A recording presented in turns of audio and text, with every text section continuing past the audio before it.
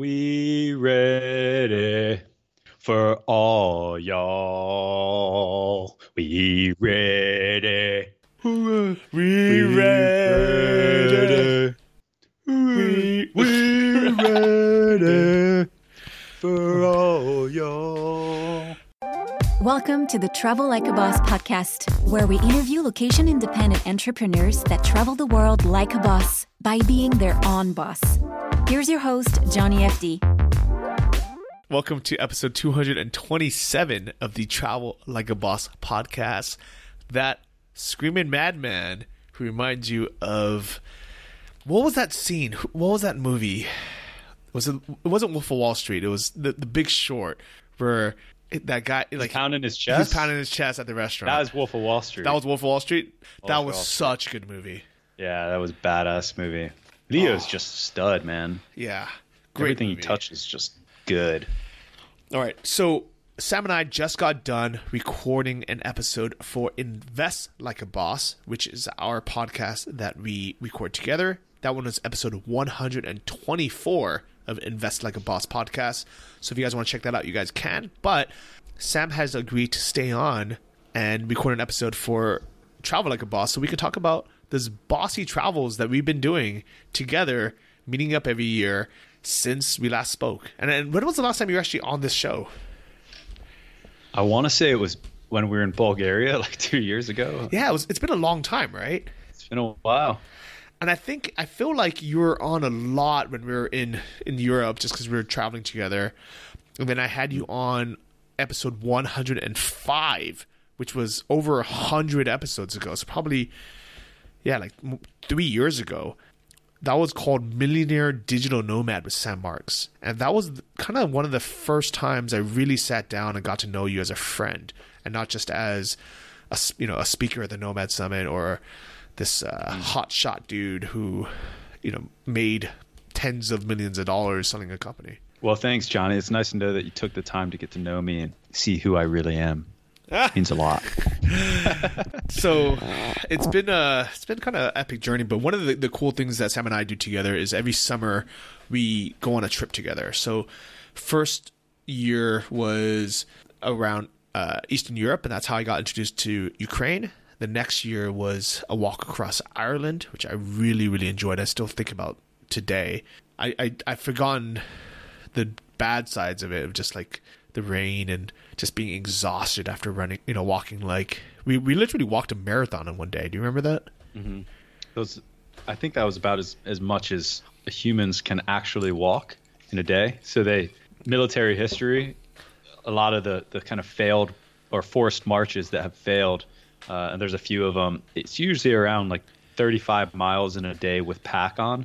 And I think we walked about high 30s that day. It was high 50s in terms of kilometers. So big walk with pack. We made it. But I don't remember that part of it. All I remember is waking up in these small towns, having a full Irish breakfast, which are these amazing, huge, like 5-course breakfasts. You have eggs, sausages, bacon, the like bread like the whatever the meat pudding that they have. It's kind of like ground up sausage blood or something. I don't know.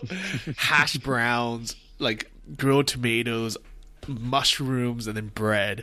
And I remember it was so much food that even though I'd be starving, I would only eat half, and then I would make a sandwich out of the other half so I can eat on the trail. Yeah. Oh, wow. And you mentioned the rain and the exhaustion, but it just wouldn't have been the same without it. That's what makes the good stuff so good. It was so beautiful and so green and so lush, and it was. I mean, we have a video about it, and this I think Sam made one, I made one. So if you look on YouTube, just search Johnny FD or Sam Marks Ireland, and you can watch those videos. I wrote a blog post about it as well. It's called the Wicklow Way, and that was amazing. I really, really loved that. And I remember after a long day of walking, so we'd start 9 a.m. and we'd be done walking 8, 9, 10 hours later, 5, 6 p.m. You'd always be a bit faster, and you would meet me at the local pub, and there was always only one pub in these little villages we would spend the night at. And you would order us a round of Guinness, knowing that they take a few minutes to kind of settle. So I would walk in 5-10 minutes later, exhausted, but I would see this pint of Guinness freshly poured waiting for me.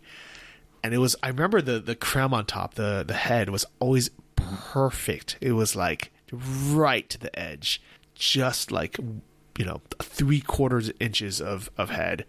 And I remember just tasting that every day and thinking, wow, this made the whole day's walk worth it. It really did.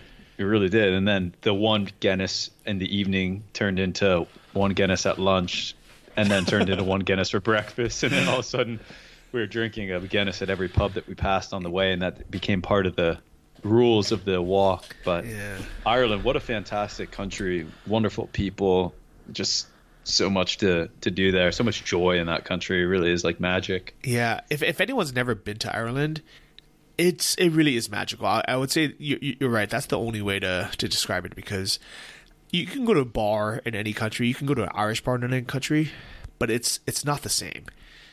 If you talk to an Irish person and they talk about the crack, they're not talking about the drug. They're talking about just having a great time at a bar.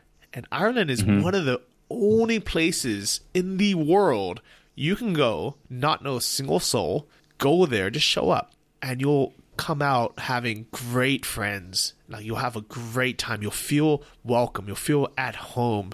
You'll be just in a great mood.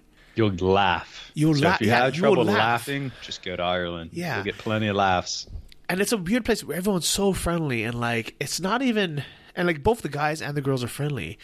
And it's one of those weird places where they're almost like your brothers and sisters, where like you don't even want to like hit on the girls that you meet in an Irish bar in Ireland, because you're just like having such a nice time with everyone. We're just like, you know what? Like, it doesn't even matter. Like, I don't even need, like, you don't need to party or get a phone number. You're just having such a good time, and you can go back any day and have the same kind of family feeling of being around just great people. Yeah, I could definitely see myself spending some adequate time there each year, like August, September, something like that. You can drive, it took us 28 days to walk from Dublin to Galway. It took you 28 days. I went back by bus after, I think it was 7 or 8 days, and I was like, you know what? I've walked the best part of it, the Wicklow Way, and the rest of it is Sam's insane plan to just walk across the country for no reason. Johnny had the filet mignon and left the salad and steamed vegetables on the plate. I left the gristle on the plate. It sounds like, all right, I gotta eat all this. It was like, the 64-ounce steak challenge, the 3-kilo steak challenge, where you eat it and you're like, oh, I can do this. This is actually pretty tasty. I'm enjoying it. And then you're leaving the gristle and the fat, and they're like, no. Gotta eat it all. No. You gotta go to Kilkenny. Yep. Gotta make it to Limerick. But I really had a good time. Like, thank you for organizing and inviting me on that, Sam. Yeah, man. It was a weird feeling after the 28 days of walking. We stayed one night in Galway and then rented a car and drove back to Dublin. And it took all of about 3 hours to drive the same distance it took 28 days to walk. Yeah, but I mean, to be fair, like, we walked through the mountains and all the way to the south, and then kind of you walked back up and then west, while when he drove, it was just a straight shot. Yeah. And I wanted to say that we were the only people to ever walk completely across the country. But if you go back like 300, 400, 500 years, it's pretty common. Yeah, that's how they did it. Not everyone had a horse, so you would walk, and it would take, that would be your trek. So we're just spoiled in our modern age. I do think it was one record. I do think it was the world's longest pub crawl, because it was 28 days. And every single day, I counted all the pubs that we hit, and on average, I think we hit about 3 a day. So I want to say it ended up being like 78 pubs that we went to. That's nice. Did you go to like any of those really old pubs? So on the way, no. Although most of the pubs are at least 100 to 200 years old, but there are some pubs in Ireland that are stated at being about 600-700 years old. And I have gone to those before, just on like a road trip around Ireland, purposely going for the oldest pubs. But it's neat. It's a neat country. I like it. Speaking of Ireland, I want to give a shout out to Conor McGregor. I just heard a interview with him on the Tony Robbins podcast. And I think it was really kind of the first time I heard a long form interview with him. You know, it's always kind of these short interviews where he's kind of just yelling out like, yeah, I'm the best. Like, I'm undefeated. This was the first time I really kind of heard his psychology and what it was like. He started a bunch of companies now since he's, taking a break, I guess, from fighting. So he started a clothing line. Did you know he has a fashion line now? Didn't know that. Only the proper whiskey. Yeah, and then he has the Irish whiskey, the head-to-head competitor against Jameson called Proper 12. Do you know where that he gets that name from? Not specifically, although I do know proper is a word used very commonly in Britain and Ireland. Yep. So that part you got. It's named after the little town where, the place he grew up. It's called Dublin 12. It's kind of like a suburb or town or township that is kind of ghetto. It's kind of like a rough part of Dublin, just outside of Dublin. And I guess he could have called it Dublin 12, but I think Proper 12 sounds better. Yeah, I do too. It's a good name. Yeah. I saw it actually. I haven't tried it yet. I've heard it has mixed reviews, but I did see it at a bar in Miami recently, so it's getting some distribution for sure. Yeah, I mean, I would order it. I would get a bottle. I would pick up a bottle next time I see it, just to kind of support him and his dream, because who knows if it's great whiskey or not. Because here's the problem: is even if it's not good whiskey, like most of his fans wouldn't care anyways, because they just want to order something made by Conor McGregor or endorsed by him. Yeah. It's the same reason why people order like some fancy champagnes or because the rappers talk about him. But props to him, man, for creating a real business and a legacy, and not just blowing his money and then getting too old to fight and losing it all. Man, I that transition has got to be really challenging. I don't envy it, man. I wouldn't want to necessarily have the peak and rise that he had, because I feel like that would be a very difficult thing to switch off, that you can never really get back. I mean, the rise that he had was incredible. Yeah, and the fame that he reached is going to be so hard to. I mean, he's still a young guy. He's 30, right?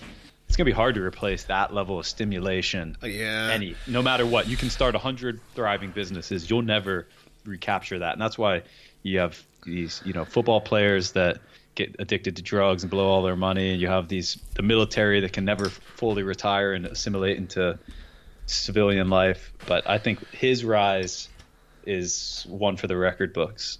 It'll be very difficult to replace that level of engagement. Yeah, and it's hard, because I think most people who get quick fame like that, they end up kind of just dropping completely off. Like there was this article going around saying Instagram influencer with I found how many it was, like 500, like 500,000 followers or something like really huge, fails to sell 12 t-shirts.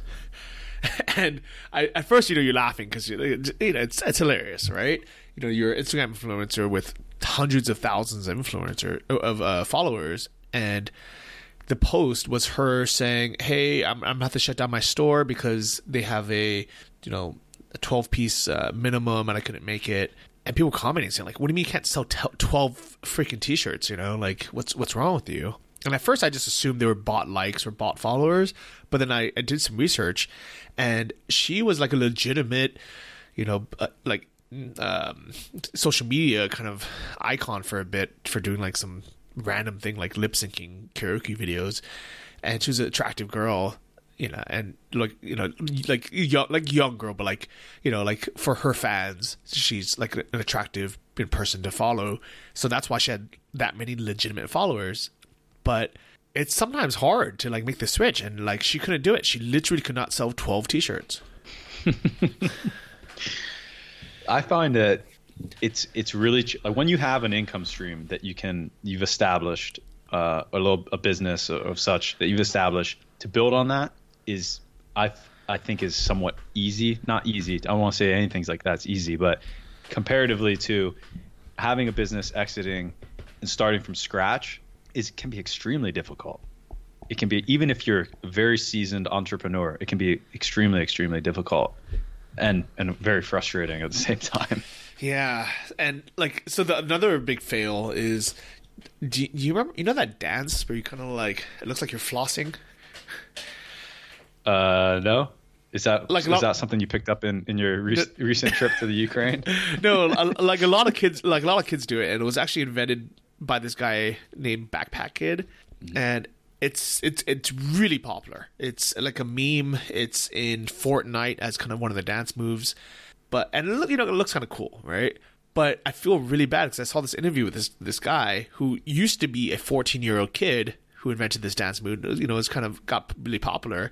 But this was like 3 or 4 years ago. Now he looks like an adult. He's like 18 years old or 19 even. And he's still just trying to live off of this meme, basically, that he made. He tried to like sue Fortnite and, Oprah and all these companies, these big companies for showing it without paying him.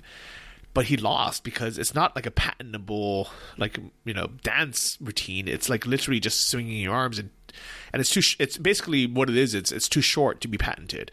It's just one move and not like a routine. Like the whole Macarena might be patentable, but like moving your arms in front of you for like 2 seconds isn't. Yeah. That's just kind of a lame way to go about life, just hanging on to that one thing and suing everybody for it. Yeah.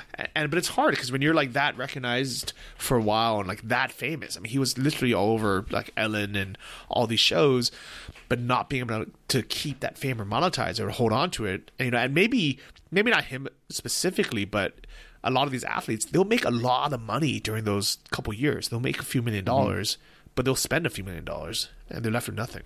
Yeah, God, it's got to be challenging. Imagine being a pro football player and getting out when you're 32. And what do you do? Like when your whole life was football and you're not in your physical prime anymore. You're fading.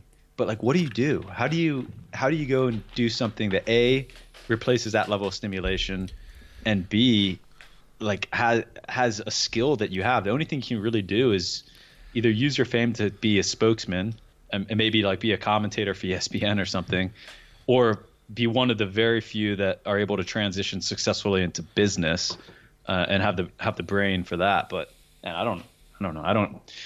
While I would have loved to have been a pro football player, I don't envy at all that position of comparing where we're at in our mid 30s, comparing to somebody that's retiring from their thing and having to transition. That would be challenging. Yeah, I'd rather be me today than a retired professional football player that has gone broke, because at least now I have both the money saved up, as we talk about in Invest Like a Boss, and having that continuing to make us money, but also have the business skills to be able to continue, creating businesses and making money. And, I guess just having the knowledge to save and invest instead of just blowing it, going out to strip clubs and spending, $10,000 in a night just because everyone else in the NFL is doing that. Yeah, I mean, I think where you're at, you can view your prime in life, probably still ahead of you.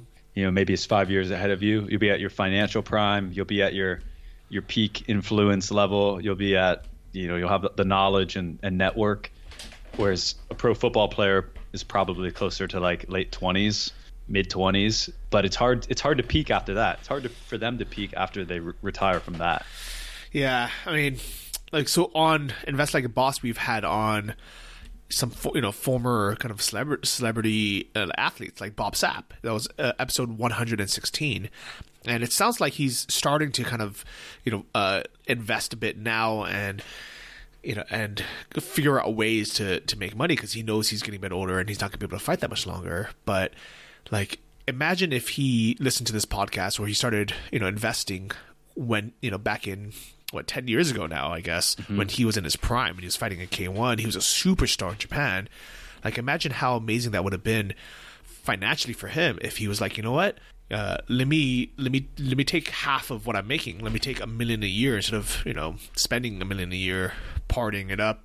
And I'm sure he had a really great time, but it's hard. I mean, it's hard because everyone else around you is also doing the same. and nobody's talking about saving or investing, or creating passive income or creating a business. And you know, in like Bob Sapp's case, he's said that he acknowledges that 60-70% of the people that watch him fight want him to get beat up because everyone wants to see the big guy fall. And so now he's at he's almost 45, and he's got to take fights he's basically a prize fighter. He's got to take fights to make that check. But knowing, like, you're 40, I mean, I'm 34 right now, and things don't feel the same as when I was in my late 20s or mid 20s, right? So 10 years from now, I'm sure getting up out of bed is not going to feel particularly pleasant as well. He's got to go out and get into the ring when everybody in the audience wants to see him get nailed. And he's got to, and that's the income stream, right?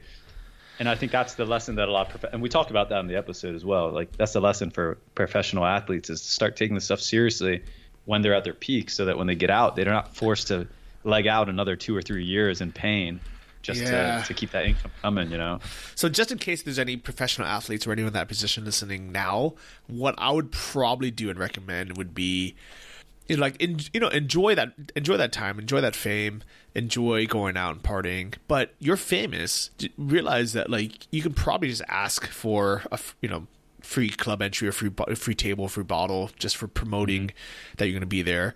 Like, you don't have to actually spend 10 grand going out. You can probably just get it for free, or just have a limit to say, like, look, I'm going to go out, I'm going to spend $300, but that's my limit. I'm going to leave my credit card home. Here's my cash.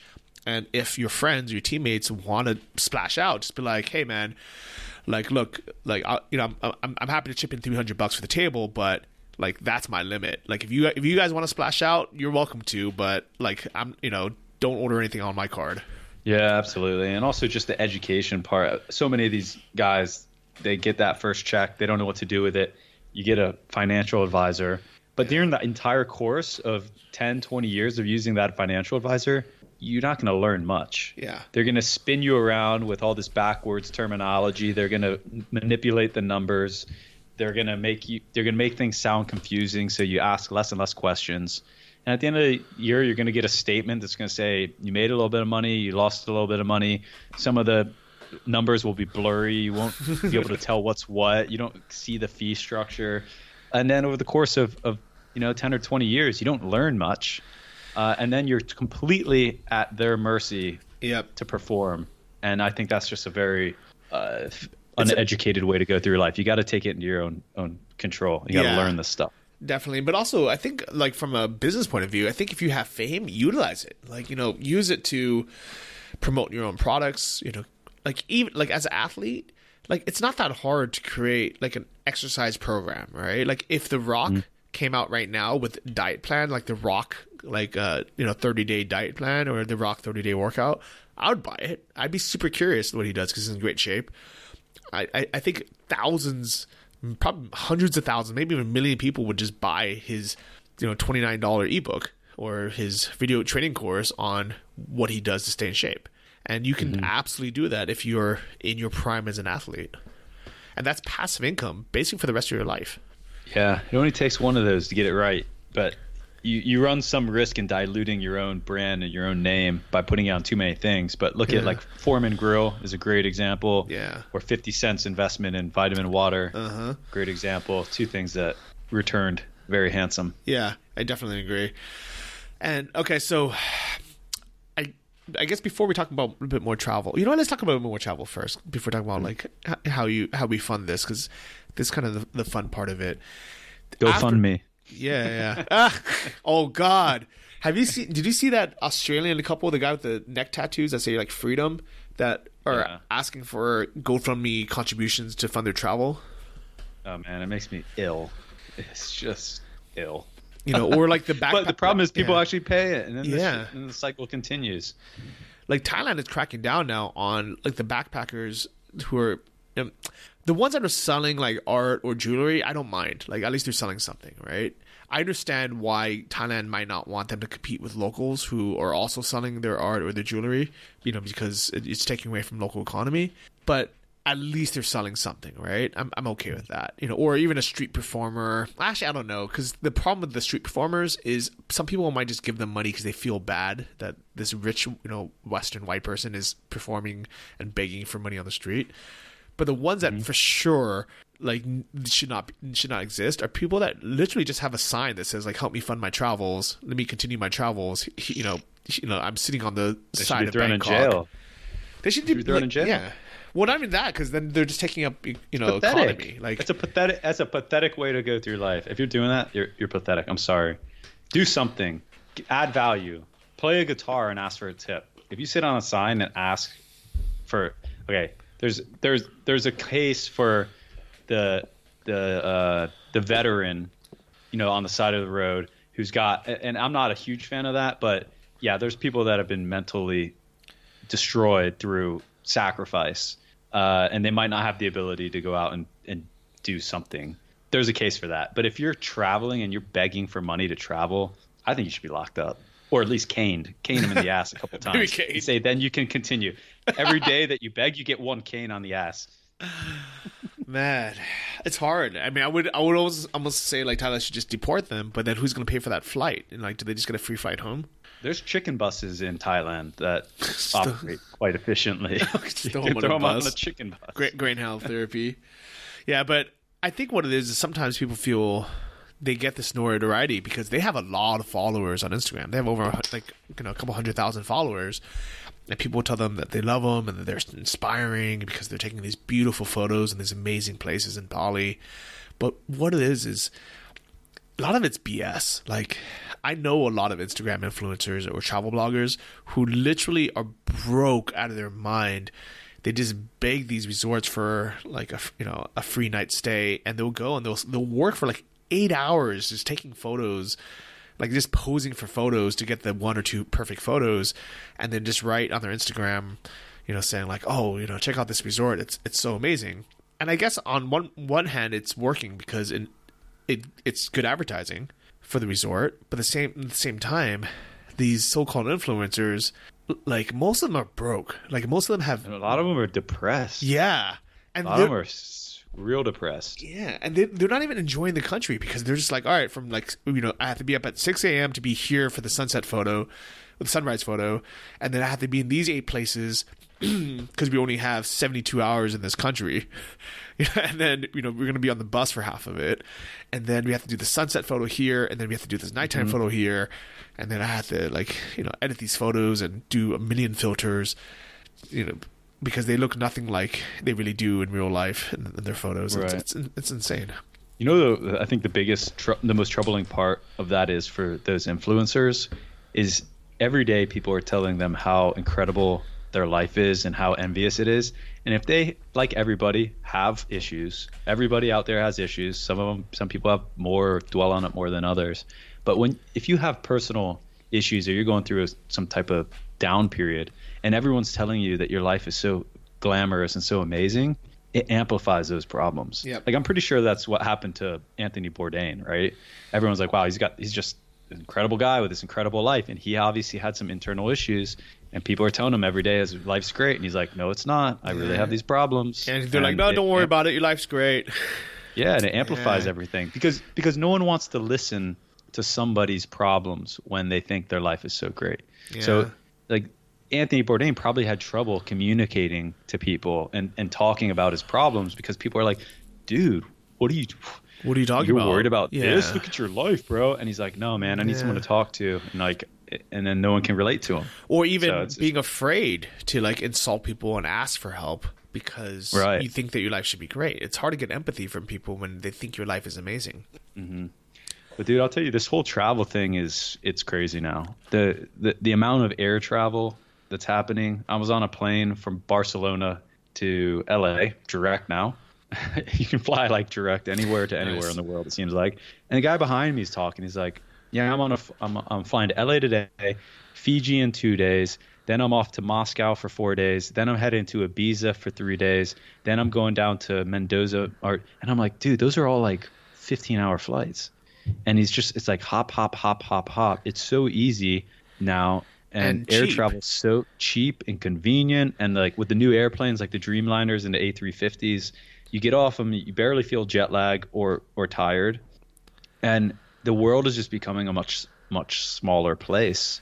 I recently heard now there's like 60 people that have been to every single that are alive that have been to every single country in the world. Yeah. And the youngest person that has done it just completed it, and she's 20 years old. And I'm like, how sad that she has seen every country in the world by the age 20. Now, what does she have to look forward to? And she's Yeah. always going to be that arrogant know-it-all in the group. You've been to every I've been country. there. Oh, Yeah. tell us. Yeah, I've been there. And then what's she got to look But forward to? has she really arrived anywhere? And not just her, but just, you know, the guys sitting behind you, but just people in general who go to countries and they just like bounce around. They're, you know, in each place for a few days or a week. I don't envy them. No. I feel bad for them that they think that is seeing a country or that's traveling. It's so like it's just tiring, you know, to do.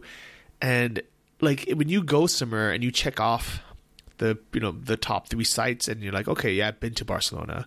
Like, have you really been to Barcelona? Like, you know, if you just ate at a couple touristy restaurants and you took some photos at the famous attractions, like, you know, versus living there for a while, you know, like going out into nature and hiking, going to like the local beaches, meeting locals, you know, like I bet you half the people who've been to Barcelona don't even know that Spanish isn't the national language there. Like, it's Wait, what's the national? shut up. Catalunan? See, Catalan. Catalan. And like, it's Let me ask you. This is a bit of a political question. What do you think about the whole Barcelona independence thing? Oh man, I understand that people want to keep their own language and their culture, but financially and politically, it is stupid for Barcelona to want to separate from Spain. But at the same time, I think what they should do is they should have some very clear, like, you know, ideas of what they actually want. Like, you know, they could say, yes, you know, we want Catalan, the language, to be taught in schools, you know, so the language doesn't die. We want our history to be preserved. We want, you know, like, you know, these are the things we specifically want, but then use that as a bargaining chip and stay with Spain. I think it's silly when like, if Texas wants to leave the U.S., I think it's stupid. But I think at the same time, I don't blame them if they have like specific demands and they use that as a bargaining chip to say, yeah, we're going to leave the U.S. unless, you know, you give us our own kind of voting power and allow us to do what we want to do because, you know, we are our own state. Mm-hmm. Okay. But what do you think? I mean, I guess I thought the question you were going to ask was, what do you think about the over tourism of places like Barcelona? What do you think? What do you think cities should do about that? It's funny that you asked that because I saw on my news feed yesterday that I didn't read the article, but the title was Barcelona considering. Let me see if I have it.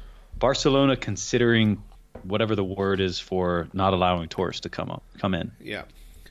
Like they're just gonna forget about no tourists can come to Barcelona.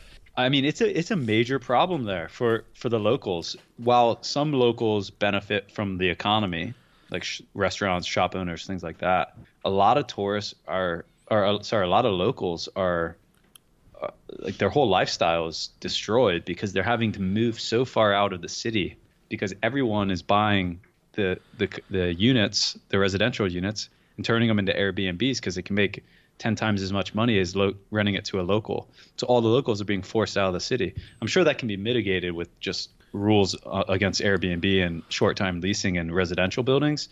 But I don't know. You know, all this stuff balances. It's like try to protect the old way of things. And it's just like gentrification, right? Like I think gentrification is a good thing. But for the people that are living in those areas and are being forced out, it's a bad thing. Yeah. So do you look at the big picture and the long-term way the world is going and say, okay, this is better for the long-term trajectory, and unfortunately some people are going to have to suffer in the meantime? I don't know. I don't know the answer. It's hard to see with like a future lens. I have the answers, Sam. I've been thinking about this a lot, to be honest. And so Barcelona, for example, so there's two parts. There's the the short-term tourists, and then there's the real short-term tourists, the cruise ship operators. And I feel bad saying this because I actually really like the Nomad cruise, and so I'm going on cruises now like every year. But I was also on a normal cruise, and I realized it just doesn't make sense, like to have 5 or 10,000 people sometimes get off for 3 hours, go to the like the 2 or 3 top like tourist destinations and overcrowd it, and then just leave. Like the city itself didn't really make any money from that. Like it's not really helping their revenue. It's just making it super crowded and annoying. So the only way that businesses can make money from it is if they kind of just like overcharge tourists for crap around those those touristy areas, and that's not good for anyone. That's not good for other tourists. It's not good for locals. I think they should charge a crazy cruise ship tax. I think the cruise ship tax should be like $200 or $300 per person or something like really, really high. Like if somebody really wants to do it, and I don't think that fee should be passed to the cruise ship itself. I think that should be a tax to be collected, not even a tax, an entry fee to Barcelona if people want to get off and go to these places, or even like if there's somehow a way to just charge a ton of money for the actual popular landmarks. Just charge people $100 to go see like the really famous sites. And if people want, really, really want that selfie at that place, they can pay it. And if they are like, all right, you know what, I'll go and I'll look at some other places, or I'll go to another city, or I'll get a taste of the local culture, or maybe I'll go see a show or something. Like I actually think that capitalism is the answer to it. I think it's ridiculous when they charge $9 to enter, some top tourist destination, and then when there's a line of 300 people, like they should just keep raising the price until the line is 30 people. Yeah, I think what's just happening in like Bali right now in Medellin. Now a lot of the nomads and everyone are complaining about how expensive it is, but it's just a natural cycle of things. Place gets exposed as being a fantastic value and a great destination. People flood in, they circulate it to their friends. More and more people flood in, prices go up, it balances out, and then people find another undervalued place around the world. I'll tell you what, man, Barcelona, the prices, that is not a cheap place. I'm spending, I feel like I'm in LA when I'm there. Yeah. The breakfast, I'm having breakfast, like, eggs, scrambled eggs, bread, and a coffee, 11 euros. What's that, like $13? That's expensive, it's expensive, man. Yeah. That's the price of LA. It's the price of New York. So that's why I don't live in Barcelona. Yeah, but that's recent. I mean, that's not 4 years ago. Prices, and maybe they jack prices up over the summer as well. Yeah, that could be it. But here's the thing: is I don't think that it needs to be this like slash and burn tourism. I think like it's instead of just waiting for it to get completely destroyed and then just shutting it down. For example, like PP Island or Boracay, where they're just like, okay, let's allow every 100,000 people to go there a day on a day trip, and then we realize, oh man, we've destroyed this beautiful natural resource. Let's shut it down for 1 year. I think that's stupid. I think it's poor like foresight by the local government or the tourism board, where they could have, like they knew 8 years ago there's too many people. Are you blaming the Thais for having poor foresight? Yeah, I am. Or the Spanish, yeah. Like absolutely. I just googled Barcelona tourism canceling, and it's full of articles how tourism's killing Barcelona. Barcelona unveils new law to keep tourists away. I think all this stuff will start happening. I mean, the world's basically balancing. All the great value kind of secret places of the world are now exposed.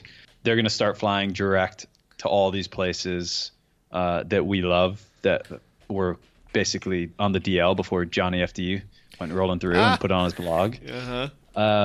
You'll be able to fly direct anywhere to anywhere, it seems like, especially major hubs, but to all these great spots. Chiang Mai is going to get a flight from Dubai direct. I mean, come on.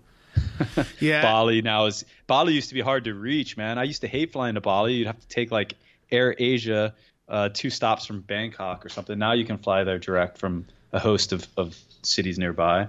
I do feel a bit bad sometimes because I know I'm part of the problem is about telling people about places like Chiang Mai or other places that I really love.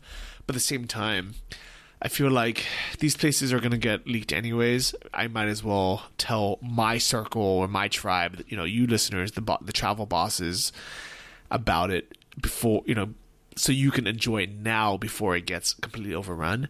And the nice thing is there's a lot of places in the world that are amazing now and will be continued to be more amazing in the future that aren't overrun yet. Like Ukraine, for example. I've been talking about it for the last 3 years. I think this is the first year that people actually started coming. Like, a lot, like more nomads are coming, more travelers are coming. And who knows, in 3-4 years, it's going to be overrun and it's going to be overpriced. And then it's going to be the next country, who knows where. Yeah, but the more places people figure out, the more distribution of those people there is, right? So right now, all the hotspots, Chiang Mai, Bali, Medellin, a handful of other places, at least with the nomad community, are super saturated. But as more places become great places and are figured out, then the distribution, also the nomad demographic is going to continue to grow and grow. So I don't know. I think the most responsible thing for like influencers, like obviously if you don't expose these places, other people are. I think the most responsible thing is just to carry the right message. Like there's no reason that someone needs to go to any of these low cost destinations and tell people how to live on the cheap. Like if the locals are living off $300 a month, it's not a secret how to live off $600-700 a month, right? Like it can be done. But when people go there with that mentality, it really can be like an ugly thing to see on the streets. When you have someone complaining about a 60-cent price of coffee and trying to get a student discount for an extra 15% off a 60-cent cup of coffee, it's kind of disgusting. I mean, I know we've all been there. We've all been living on a shoestring, but that's just kind of taking advantage of locals who are already living on a very on a shoestring, right? Living a lot cheaper than anyone that's visiting there certainly is. So one thing I think a lot of people don't think about is reasons why we potentially should pay a little bit more than locals. And I don't mean getting ripped off by people kind of just clearly just trying to rob us. That I'm very, very against. If someone tries to charge me 10 times the amount a local pays, I get pissed off because they're just robbing me, whether it's for taxi or a kilo of strawberries. But things like, let's say, museum entrance, I don't mind paying double what a Thai person pays, because I think of it as this way: the price should be 200 baht, $8. It's the locals are getting a subsidized discount, so they can go because they're residents or they're locals. I think that they just reworded it differently. I think instead of saying like Thais 30 baht, foreigners 200 baht, I could see why people get pissed off about that. I think what they should do is just have the price be 200 baht, but if you have a local, like Thai, like you're a local Thai citizen, you have ID, then you get an 80% discount or whatever it is, and that way it feels more fair. Yeah, I could see that.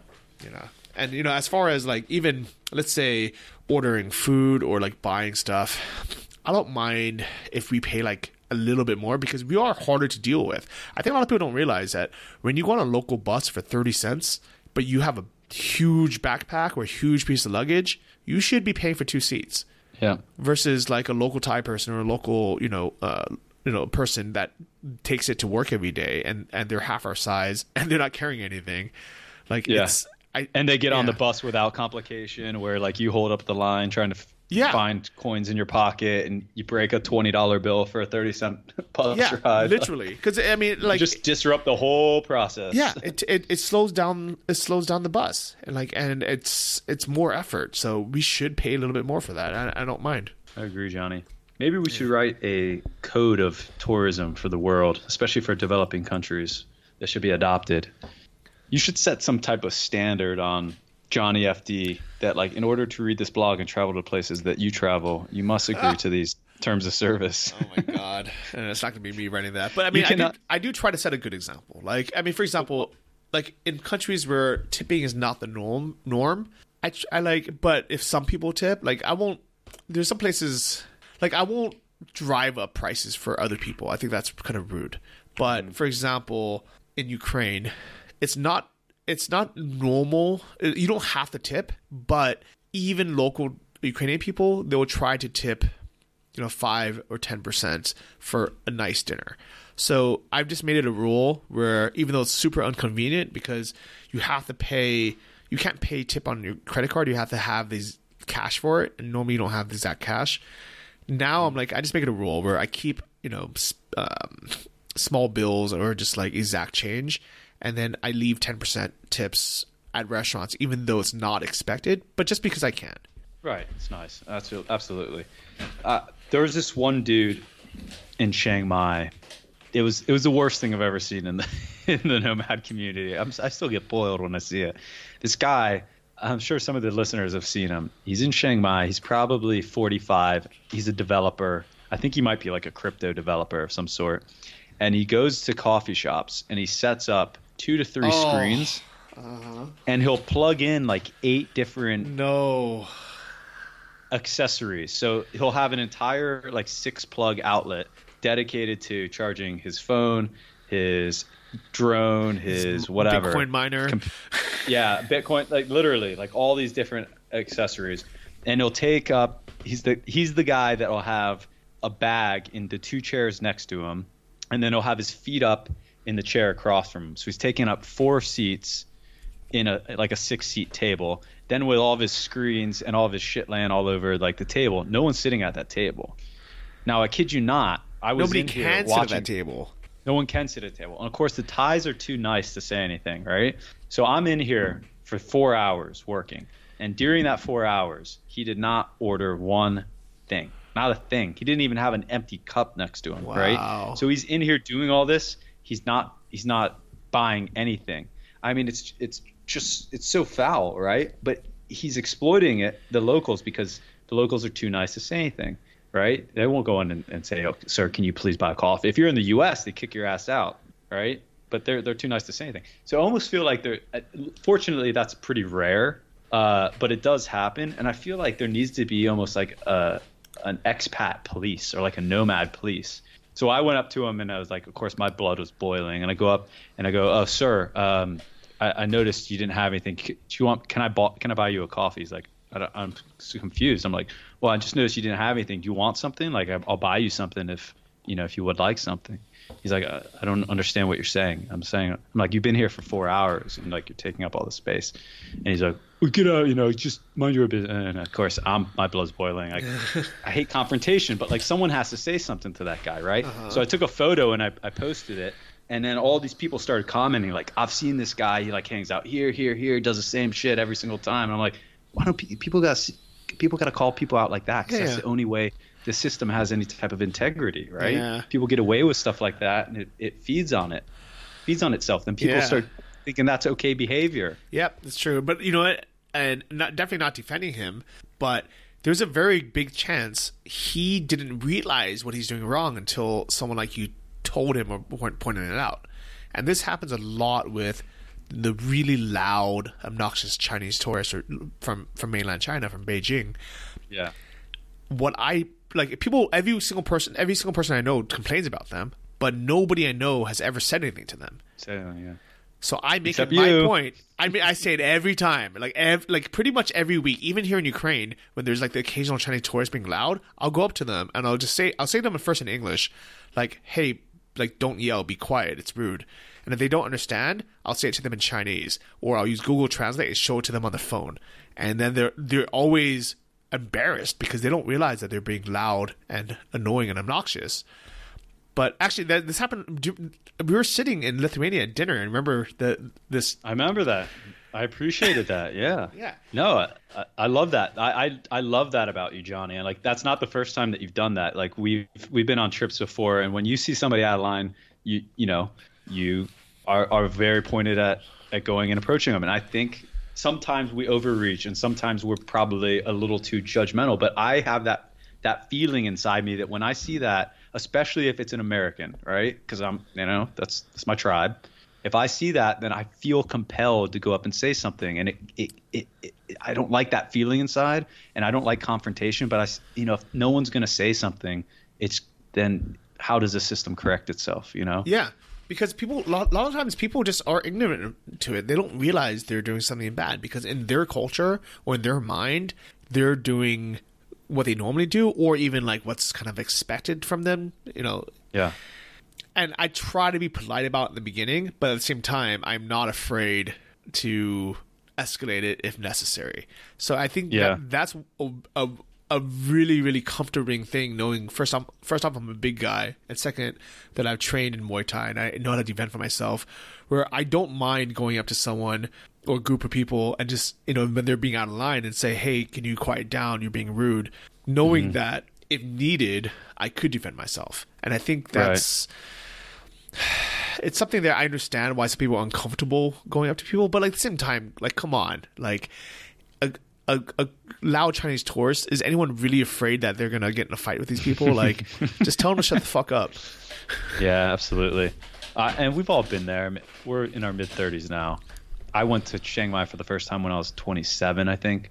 And I remember right after I just bought my first condo there, I thought it was a big hot shot. And I'm going for a run through Neiman with my shirt off. And some old, gentle lady like pulled me aside and said, excuse me, like, where's your shirt? That is not, I think she was American. She's American or Canadian. That is not appropriate here. This is a very conservative culture. And she basically reamed me out. And I was like, who are you? Like, I own a condo here. I'm as much of a local as you. Like, what are you talking about? And I went back and I started thinking about it. I'm like, I'm a fucking asshole. I'm an asshole. Like, she is right. And I got defensive and she's like, what she did, I respect. And I got defensive and basically gave it back to her. So I went back out in the street trying to find her because I wanted to apologize and to let her know she was right. But that was more the mentality that I was in. When I was new to the nomad scene. I was in my late 20s. And now I guess maybe because I've been doing it for longer, I'm a little bit more sensitive to that type of stuff. And maybe I'm trying to step up and fill that gap of correcting younger, people who are less experienced nomads. And I think that's how the system works. None of us are perfect. But we're all probably corrected at some point. Yeah. And now we need to, we owe it to the system to continue with that. And I agree. I'm appreciative when people politely point out if I'm doing something rude. At the same time, I do think that there's kind of this fine line of, I don't know, like, let's say there's something about a culture that isn't really beneficial for them, that they're like, and it's almost kind of hard to think of specific examples, but let's say like with the having the shirt off kind of thing, right?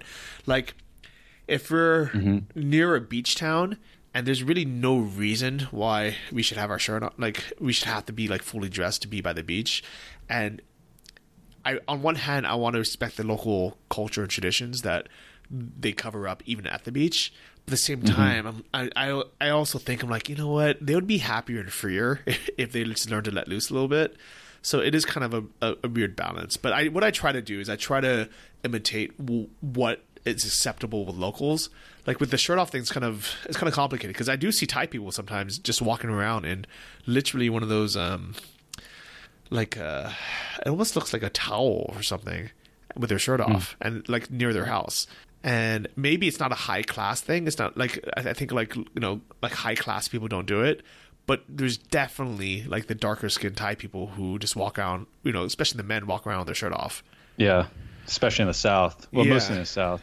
It's culturally a little bit different down there a lot different down there than in the North anyways. Yeah, so it's hard because, at the same time, like, I want to respect cultures, but I also want to take the good things from there and also hopefully leave like something good. So like in Thailand, in Ukraine, for example, it's normal to be very like cold to people or very like pessimistic and not be very warm, not really say thank you. I kind of like bring a bit of that American warmth, not overly, not trying to like change the culture too much, but just like kind of like doing like nice things. Like, for example, I was waiting for this bus and it was taking forever. We were standing there for like 20 minutes and it started to rain. So I decided to call an Uber to the train station because it was we were really far out of the city. We were like 40 minutes out of the city, and I knew that the people that were also waiting there were also going to go to this train station, to the metro station. That's like the most common place to go. So I had my friend tell them like, hey, I called a taxi. We're going to this train station. If anyone wants to join, you can hop in. Because, I'm going there anyways. It's raining. And at first they were like, no, it's okay. And I was like, no, please, I insist. We have like 3 extra seats. And they're like, how much does it cost? And I was like, no, it's like, I'll pay for it. I'm going anyways. Just come. And eventually I convinced them to come. I almost had to like force them in the cars, but like, just come. Like, don't worry about it. And it was such an uncomfortable 20-minute drive because they thought that I was going to like charge them something crazy or it was some kind of scam. And when we got to the train station and I was like, okay, goodbye, the guy was like, wait, like, are you sure you don't need money? And I was like, yeah, it's fine. And he's like, thank you. Like, this is not normal in Ukraine. And I was really thinking about that, like, yeah, it was not normal. So I'm breaking their cultural norms and doing something that makes them feel, at least in the beginning, a bit uncomfortable, just because it's different. But I'm hoping that what I left, was they can kind of see like, hey, you know what? Maybe next time I have a taxi or I have an extra seat and it's raining and someone needs a lift, that I can offer them a ride. I think you've mastered the game after last. How long you been on the road? Actually, man, dude, way too long. I actually sometimes it's almost embarrassing. I lie to people, like not lie, but I undersell it because especially if I'm just meeting someone for the first time and they're a backpacker. And they're question. like, and they're like, oh, like, how long have you been traveling? I've been traveling for 2 months now. I'll be like, oh, like a little bit longer than that. Like, because by saying like, oh, it's been 11 years, it just sounds ridiculous. It does sound ridiculous. It sounds like you're a very unstable person with no roots, no responsibility. And it's a tough question to answer because everyone's like, oh, where are you from? Where you live? Well... Yeah, that's a good question. I've been trying to figure that out for a while. How do you answer that when people say, where are you from?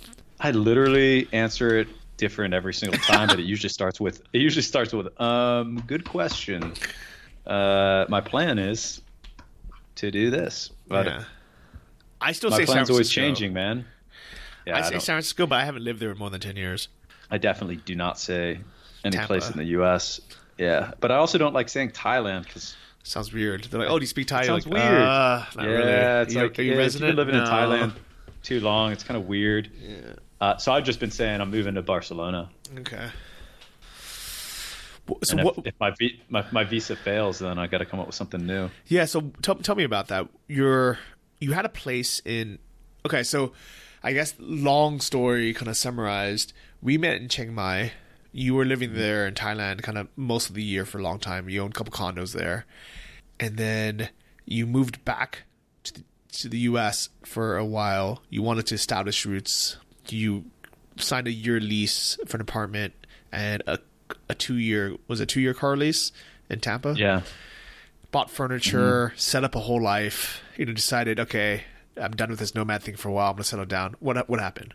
Yeah, it was good in that it grounded me and it made me appreciate, like I was just burned out of the nomad thing. I was burned out of not having a home or a place to be or a solid group of friends in any place. I have like friends in 100 different countries or cities around the world, but I don't have like a core group where I know I go and there's 30 friends or something.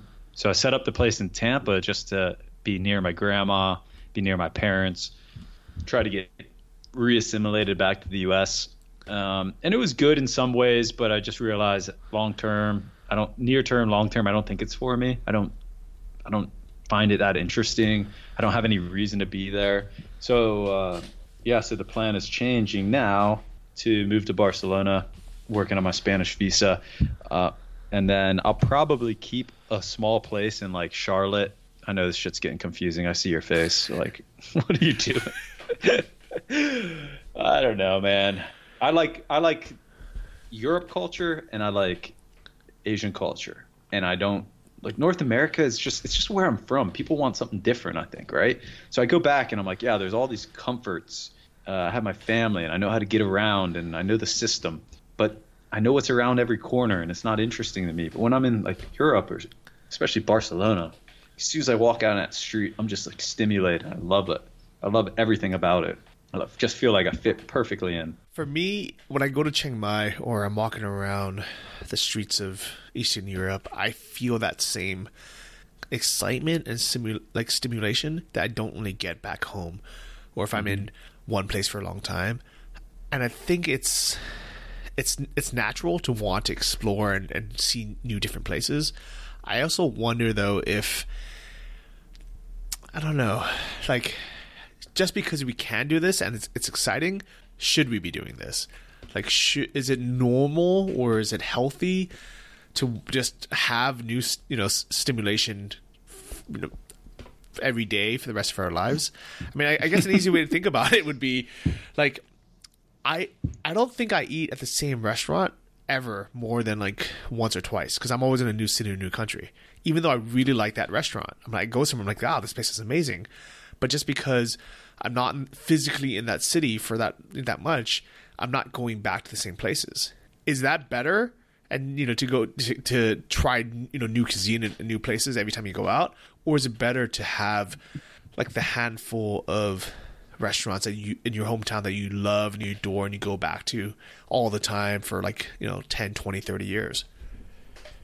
Depends what your metric for measuring better is, but one good thing to consider, one good reference point would be that the USA is probably the most stimulated country in the world. When you think about capitalism, there's drugs, there's party, there's fast cars, there's the latest technology, everyone's on their phones, blah, blah, blah, blah, right? It's a super stimulated country as a whole. It's not a very long living country as a whole. It's got a lot of heart disease, a lot of cancer, shorter lifespans than Europe, Asia. If you look at where people live the longest in the blue zones, they're people that have very little stimulation. They're people that live in a very communal type of place, usually by the beach. They have very simple diets. They probably never go to restaurants. They always eat at home. They have community around. They drink a lot of wine. But they have very little stimulation, but they have a lot of comfort. They have a lot of just safe feelings, warm feelings. So if you want to live a super interesting life, then yeah, I think that what you're talking about doing is probably the best story and something that you'll have the least regrets with. But if you just want to live the longest and be the healthiest, probably best just to hunker down to one place, get a tight-knit group of friends, a couple bottles of wine, and just chill. Yeah, I think the longer I'm doing this nomad thing, the more I want to slow down. I think my ideal nomad life, my ideal kind of life would be 5 or 6 months, so basically half the year in somewhere like Chiang Mai, where it feels like home. I have good community, I have good friends, people I see, and it's nice because every winter I see the same people in Chiang Mai, because even though they travel, everybody comes back November, December, January for the great weather, clean air, and also for the digital nomad community, the Nomad Summit. Mm-hmm. And it's just a nice reunion every year. I don't think I would ever give that up. So let's say 3 months in Chiang Mai every year, November, December, January, maybe the beginning, of February. I'll tell you what's going to kill that for you is when you have kids. I've thought about this 1,000 times, and that's if you have kids, you can't go there during those months because of school. No, I'm going to take them. I'm taking them. The American education system is terrible anyways. All right. So, well, when you figure out how to make that work, let me know, because I've thought about that a lot, and I would like to do the same thing. But, so Chiang Mai that time of year. Where else? Okay, and then from let's say mid-February, March, April, maybe somewhere like Sri Lanka. Great place for like surfing, being by a beach, or it could be anywhere else, like anywhere else in Asia, right? And then as soon as the weather gets better, so let's say May, June, July, August, September, those 6 months, somewhere in Europe, somewhere, that's not too busy. Like, I personally wouldn't go to Barcelona, but I would definitely go to one of the smaller beach cities in the south of Spain, or somewhere in Portugal, Canary Islands, or Eastern Europe. I really like these places. And then, I guess once, a month back in the US a year. But honestly, I wish I could just cut that out. Like, I would rather be able to fly just directly between Europe and Asia back and forth than have to go back to the US because it's so out of the way. It is. But my parents are there. I have yep. friends there. Sometimes I need to go back and pick up a physical driver license or credit card. Like it's just it's the cards we have. Yeah. We're never going to be able to cancel out the US because we have family there. Yeah.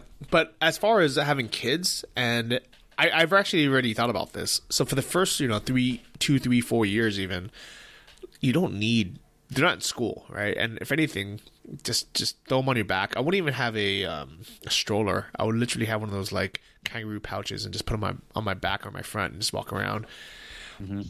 And then I think once they get to an age, like so kindergarten, preschool, you can just like throw them in the local ones. Like it really doesn't matter. They just need to have simulation with other kids, but I think it's, first through fifth grade, that's really important where they need kind of like a core, like building blocks for like language, alphabet, things like that.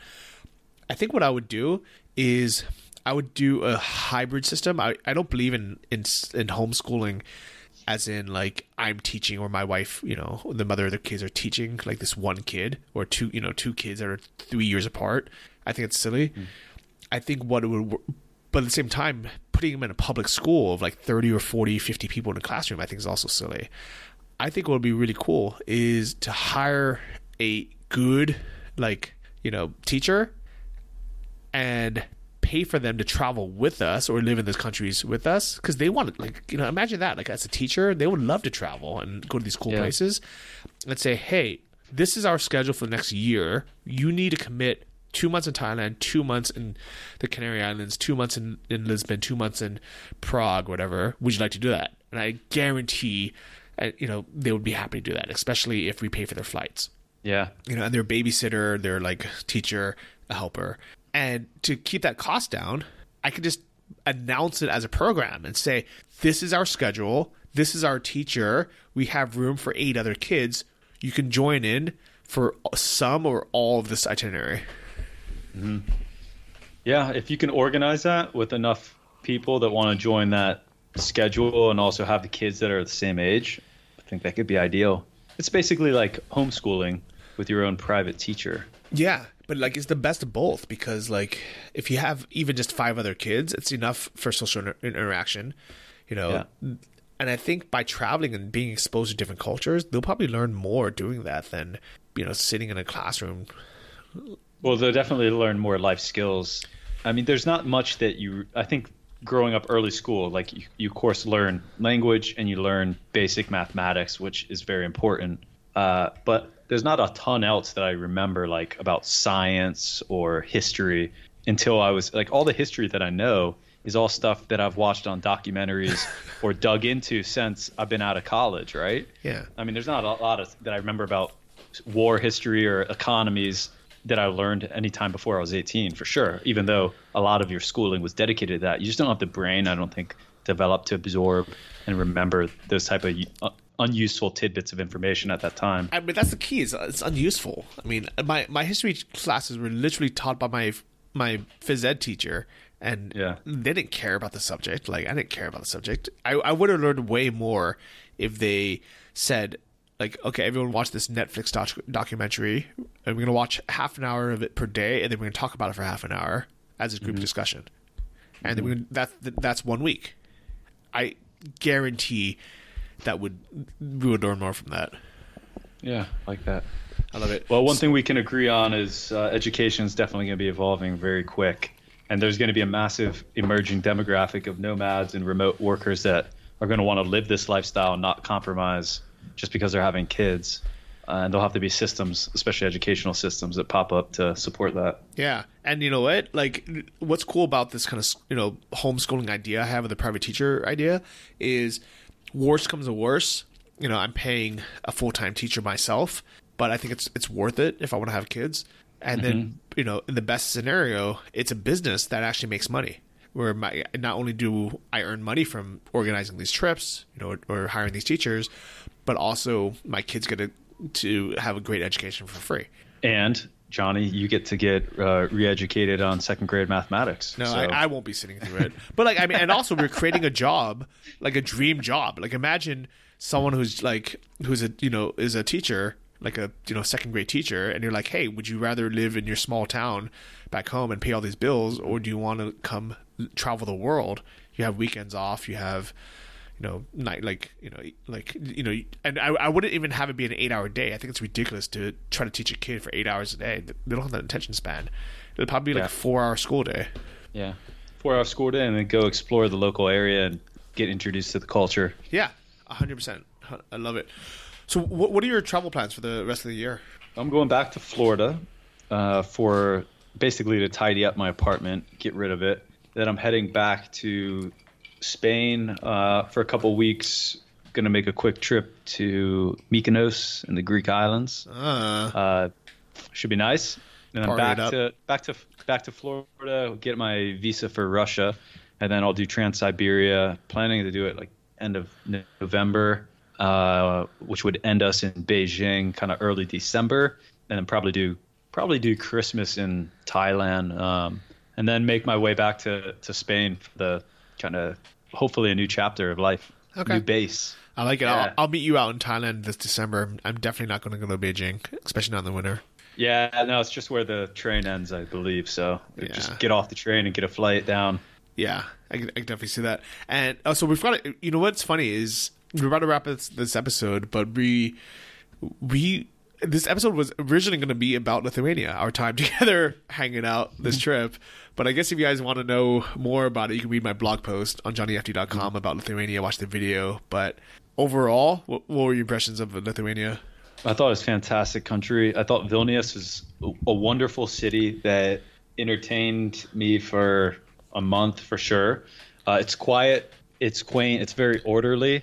You don't get I know they exist there, but you don't really see or get the stag parties like a lot of people talk about in the Baltics. No, there are no stag parties there. And the reason why I know that, I met a group of Lithuanian guys here in Kiev that were on a stag party.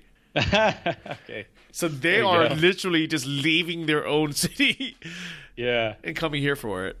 Yeah, the price was right. It's the EU, but it's still affordable. Coffee shops are great, excellent food. The Lithuanians are really nice. There's lots of activities in and around the city. I'll summarize. Like one guy I've talked to that was in Norway, who's a CEO of a company in Oslo, and I asked him what his favorite cities in Europe were, and he said Barcelona and Vilnius. And that was when I was in Vilnius. And I was like, wow, that's really interesting because most people have never heard of Vilnius, certainly never been to Vilnius. And I would say that it's a fantastic city. I think it's going to get a lot more attention from especially remote working community. And I would go back. I had a lot of fun. I spent a month there, which is a long time for me. And I enjoyed every minute of it. Yeah, I would say I agree with everything you said. It's one of those places where if I had to live there for whatever reason, like if you said, Johnny, like this is where you live now, I'd be 100% happy. Mm-hmm. But having other options of having cheaper places in the world, places that are a little bit more exciting, places that are a bit more gritty, like places that have a bit more of a sense of adventure, and places that are just like, I don't know, I guess that are just more overall interesting. I would rather be in Kiev, where it's not as nice, all right? Like it doesn't work as well. It's not, like not everything is as clean or as fancy, but I'd rather be here just because it's more exciting for me. Yeah, I could say if there's one knock on Vilnius, it might be a little bit too vanilla. Just almost too orderly. The parks are great. It's super safe. You can walk around at 3 a.m, no problems, anywhere in the city probably. I'm sure there's a couple of gritty spots, but it's probably a place I would rather raise a family than be in my mid-30s and single. Yeah, and I think that's a good way to frame it. Yeah, honestly, I think if I lived there long term, like I would have. I mean, like Lithuanian women are beautiful, right? Mm-hmm. But they're also really untrusting. Like, and if you're a tourist, there's no way that they're going to give you the time of day. But if you're living there, you can have you could probably, not a great dating life, but you can probably meet a great, beautiful, amazing, smart girlfriend. They speak great English. So I would say it's a great place to live. So if I was European and I was living in the UK or something where the visa was an issue, I would move there. It's a little bit cheaper than Western Europe. It's nice. Like, infrastructure is great. But as an American, like, there's no way I would move there right now. To Kiev then. Kiev and Barcelona. We'll keep it to those two destinations. I love it. All right, it was really fun talking to you. I know we didn't get too much into the income part of it, but luckily we just recorded a 1-hour podcast on Invest Like a Boss. It was episode 127. Well, it'll be the most recent episode. Yeah. Episode 124 of Invest Like a Boss, where we talk about exactly what we invest in and the kind of the money that we make from it. But basically the breakdown of it is Sam, if you guys want to take a listen to his episode, I think it was 104 of Travel Like a Boss, or watch the video on Nomad Summit, just look for Sam Marks.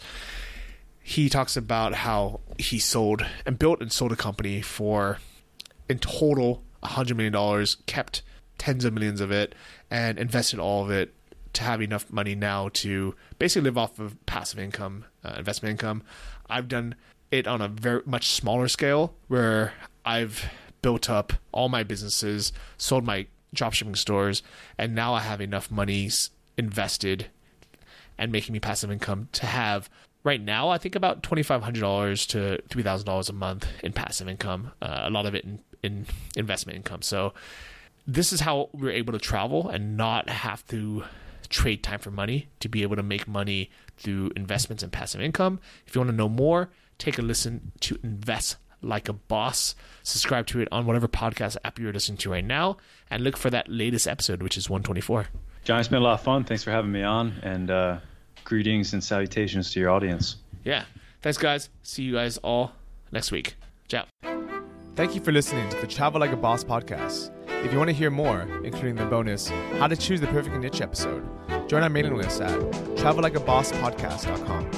See you next week, and remember, if you want to travel like a boss, you need to be your own boss. So start your online business today and start living the lifestyle you've always dreamed of.